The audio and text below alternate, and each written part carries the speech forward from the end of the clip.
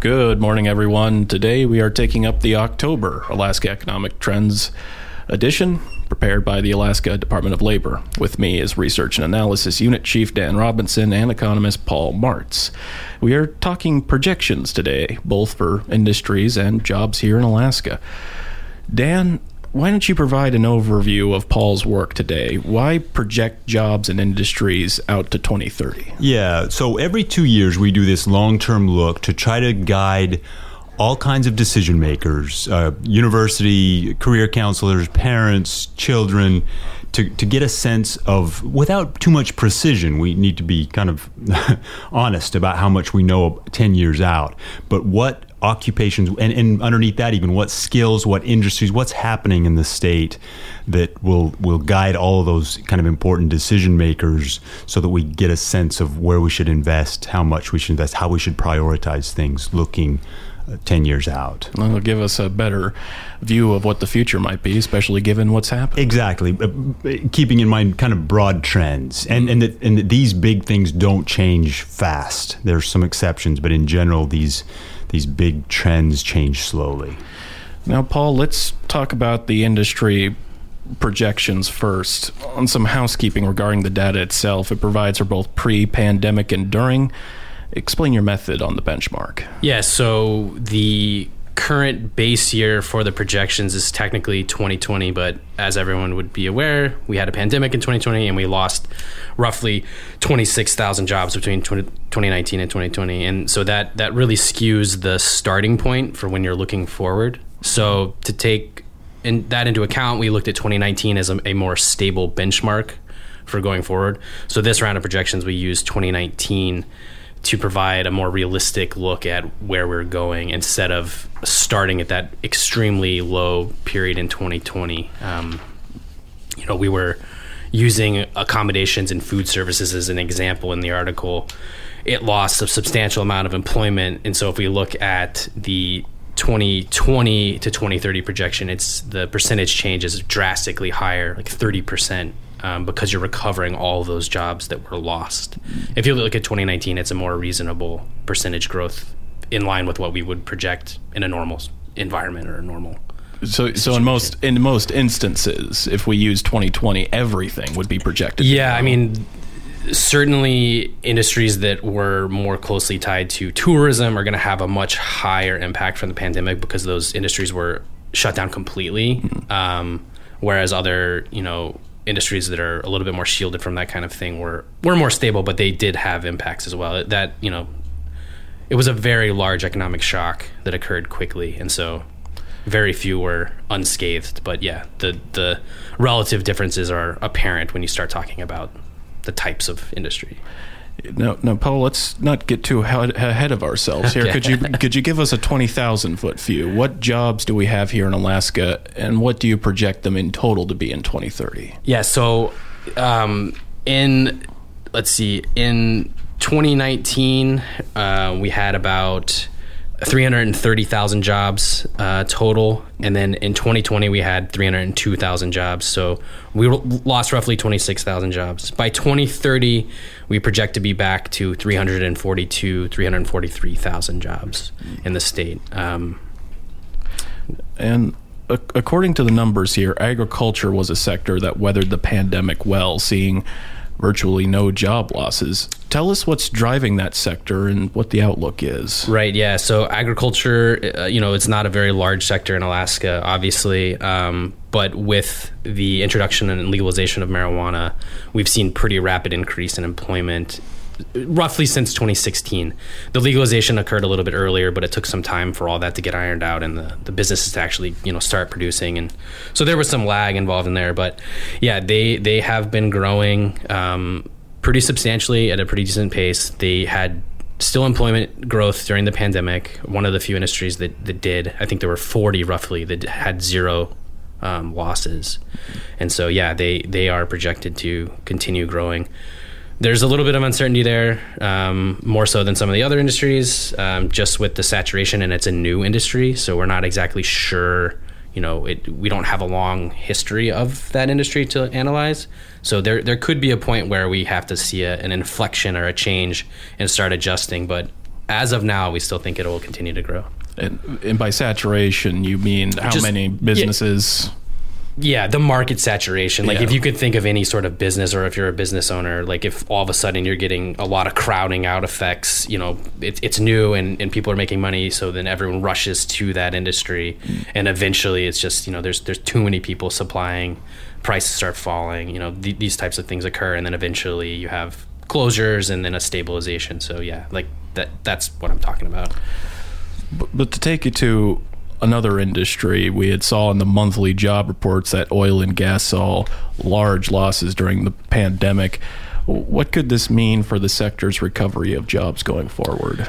Yeah, so they did lose jobs, and very similar in regards to the seafood processing. You have remote work sites, and there were COVID procedures, and it was difficult to get people to the work sites, and so there was some complicating factors there. And then you also had a large reduction in the price of oil, so that slowed down a lot of projects or stopped projects.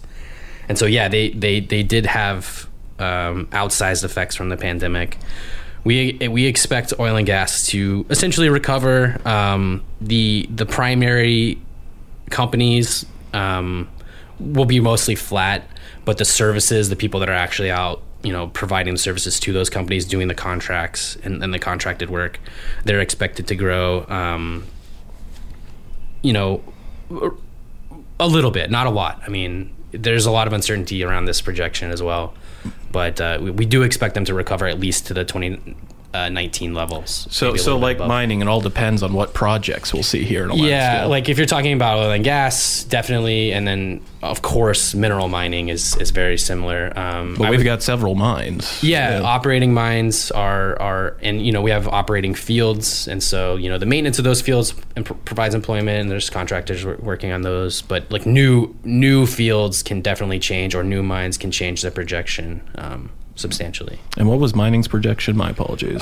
For hard rock mining or oil and gas? For hard rock mining. Oh yeah, it is one of the faster growing industries. 22.6% based on 2019 to 2030. It's about 650 to 700 jobs there, and that's mostly just continuation of existing mines. We don't have any new mine explicit in these projections. It's so we got Red Dog, Greens Creek, Kensington, Pogo, Fort Knox. Oh, that's right. Yep. And so so we don't have any like new mines explicitly included in the projections, but the one mine we do talk about being kind of the next closest to occur furthest along in the process, I guess, would be Donlin. And that would be pretty substantial increase that we are definitely keeping an eye on. And if it gets to the point where that is almost a sure bet going to happen, then we'll include it in the projections and deal with it there. But yeah, otherwise most of the mining growth is continuation of mines, exploration around the existing mines. We've seen that in almost every single mine in the state. And I think it's a pretty common occurrence that once you have the investment and the infrastructure in place, starting to explore the surrounding areas is pretty common. And Fairbanks has the trucking plan that they're going to do, so they're like, I think it's 200 miles out from their mill, they're going to be trucking ore, and that's going to increase the life of that mill in Fairbanks and the jobs there. I think 5 years is what they're talking about. So that type of thing does occur. Now, when you had said remote earlier, I thought you were going to go another route, because we did see remote work become something, a whole new situation. Yeah. So new definition to the word remote. Right, yeah. But I was curious about its impacts on some of the sectors, like retail, for example. What e-commerce might do to that sector. Yeah, that's been an ongoing trend. Like, as most people are aware, the pandemic likely accelerated that, and the adoption of that, and the ability for smaller businesses to start going that route. But yeah, the e-commerce component is set to provide some challenges to like local retail employment. But we still expect there's going to be retail jobs regardless. But yeah, it's. But you had explained some interesting trends with remote work, though. But what are we seeing there? Yeah, so like I think I was specifically talking about the pandemic and the transition of more white collar workers to remote work being significantly easier. So like insurance. Oh, right. Yeah. So, that's a little bit different. But as an example. Yeah. Right. So, insurance and other forward facing sales types of occupations, or in that industry anyway, we do expect those to decline slightly as the tools become available to provide those services online. I think everyone has seen that more and more now, even in banking and all that stuff. You can pull up your phone, you can make a claim, you can take a picture of your car. You don't have to have someone come out. So that those technological advancements and e-commerce advancements are putting pressure on some of these industries.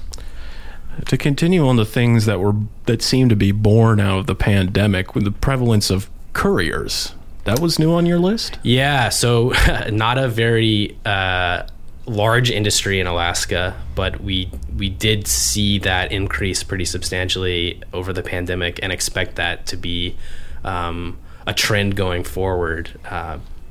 Once customers become accustomed to a service being provided that they like, then they're probably going to be, there's going to be demand for that service. So we do expect that to be around more going forward. I mean, even some of my friends who live out of Juneau, they talk about Uber Eats pretty regularly. So services like that, right? Yeah, less so Uber Eats in our data, but yeah, you can think of it like that.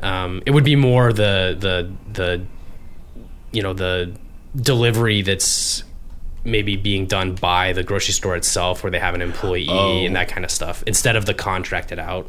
But it's all in the same kind of vein. Gotcha. Like who we're capturing is a little bit more nuanced, but yeah, those types of jobs and that industry. Now, that's a good example of why we do these projections. Something that was already happening, technology, the ability to, telehealth, all those things, they were already happening. But the COVID shook us up enough that we realize more of that could be happening. So it kind of accelerates something that was already happening. Yeah, I think accelerate is probably the best way to describe it. It was going to occur, but the speed at which businesses were adopting those types of technologies you had to survive. So. Especially the remote work. Yeah, right. Supervisors' ability to do it, and then consumers' willingness. You think, well, I used to like to go to the grocery store. Suddenly, I don't. So now I'd rather park and have somebody bring it out to me. So a new growth stream develops from that. The time-saving aspect and that type of thing. Even if you're paying a little bit more for that service, you're supporting that job at the store. And we all see them now in the grocery stores. Filling the carts, and I don't think that's likely to go away. Now, we mentioned this earlier in the program about the tourism industry. Mm-hmm. So to ask simply, Paul, how high is the hill that they need to climb? It varies once you get into the weeds, but at a very high level, it's substantial. So just leisure and hospitality, the percentage growth, if we look at 2020 to 2030, is 40% growth. But if we actually look at 2019 to 2030, it's only 3.8%. So there's a wide gulf in those numbers, and that is really reflective of the significant reduction in employment that occurred in that sector. Wow, 2019 was a really good year then. 2019 was a good year, and we're expecting it to go back. The recovery of that has been occurring. But yeah, tourism was shut down. There were government mandated travel restrictions. Airlines were not flying passengers. So that all reflected, resulted in a massive loss of employment over that period. Yeah. Well, and then touching on what you talked about before, coming out of it, now we've got this new worker shortage issue. So the recovery is affected by this kind of new factor that's complicated. We'll save for another day. Yeah, and some of that predates even exactly it was the pandemic. Coming anyway. But yeah, it for sure is a complication for the speed at which it's recovery. But yeah, by 2030, that should all be, lost in the wash. Now, Paul, we've got one more of your work to cover, but we'll do that after the break. Okay. Stay tuned. And we're back. with state labor economist Paul Martz. He joins us today to talk about the October Alaska economic trends. This is available online if you'd like to join us in reviewing this data.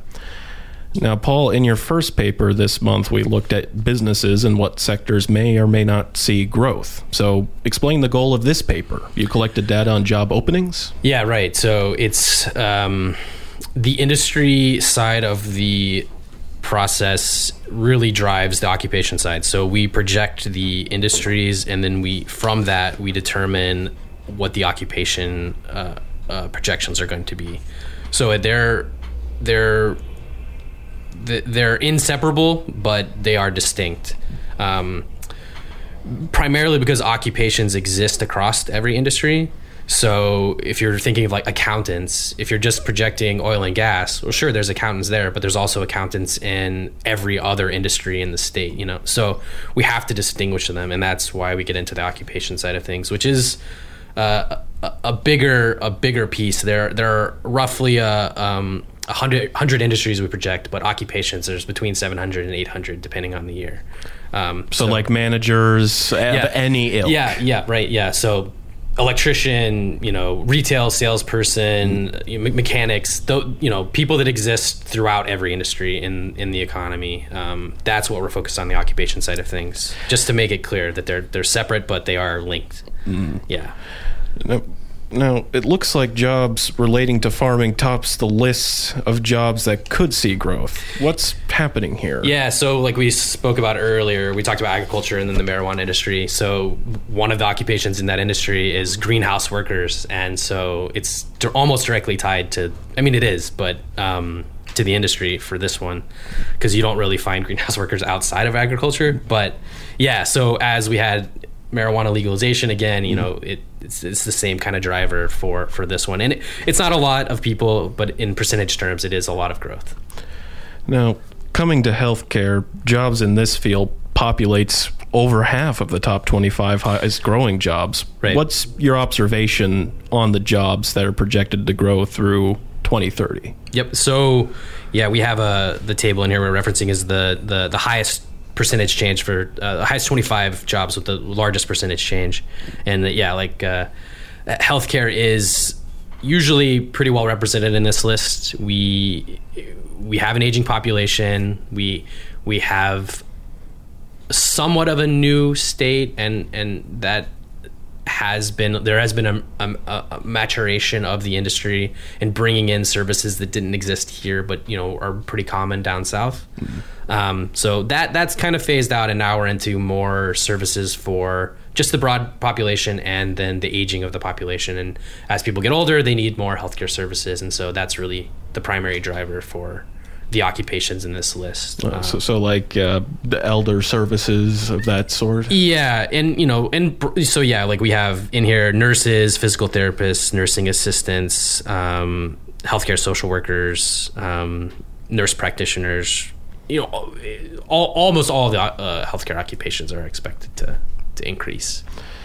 Now, on the other side of this coin, what are occupation trends that are in the top 25 projected to decline the most? Yeah, so right, yeah, the opposite list. Most of them are in the broad category of arts, entertainment, and media. The fastest declining, or the most declining, I guess, in percentage terms, is broadcast announcers and radio disc jockeys, which is, not a new trend. This has been happening since I started doing the projections over 10 years ago. Oh, so before the pandemic. Yeah, even before the pandemic, yeah. And it's, newspaper, editors, these industries that have been seeing declines. And, you're in the industry, and I'm sure you know other people in the industry. It's not a new thing for the people that work in the industry to see this transition. Some of this could be people moving into more freelance types of employment, which is contracted, which we don't capture fully in our data sets. So some of it could be a transition to that. But we've also heard about this great resignation. So there could be some of that going on too. You have people retiring that were in this industry as it was a bit more substantial in the economy, and as people retiring, maybe businesses start to downsize and contract out, or the technological advancements and stuff. You don't necessarily need a whole room of people to lay out a newspaper when you can do it in, software, and one person can do that. So there are transitions that are occurring that we're putting pressure on it already, but well, even looking just outside broadcasting, what's the impact, this amount of openings due to folks quitting or diverting to another job? Sure, yeah. So that is the biggest component of the occupation projections are openings from separation. So you can have new jobs, that creates opportunities for people, but separations also create opportunities for people. And the separations are people essentially leaving an occupation. It can be through retirements or transitioning to a different occupation. So if you're a courier and then you become a nurse or something like that, people definitely transition. Retail salesperson to a manager. So every time someone makes that hop or that move or that retirement, it creates an opening for someone else to come into the position. And so the separations in the economy generate about 40,000 openings in the projections. So growth is only about 10,000 openings. And so people don't think about that necessarily, and we definitely try to drive people more towards the fact that like there are opportunities in the economy that aren't necessarily going to exist because something is new is happening. There's always openings from people churning through the economy, changing jobs or retiring. Yeah. Well, unfortunately, we're out of time here, so I wanted to ask you what reflections you have on this data you've shared with us today. Yeah, I think the biggest thing to me was just the pandemic effects, and then definitely some of the transitions that is driving and some of the data.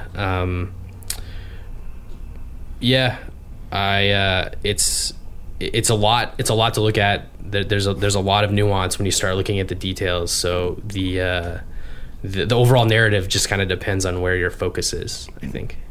Dan?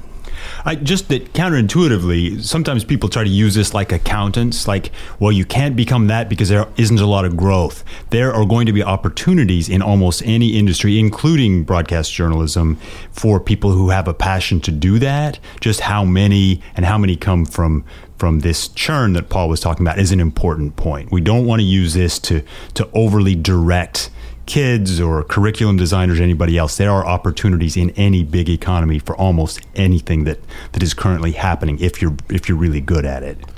What's that saying? One door closes, another opens? That's right. And sometimes we focus on skills underneath the occupation. What can you do? Can you write? Can you speak? Can you analyze? Those kinds of things really matter. Very good. Well, thank you both for joining us today. Thanks, Kevin. And thank you for listening today. This is Kevin Allen for Action Line, signing off. Next time, I'll have gubernatorial candidate Les Gara.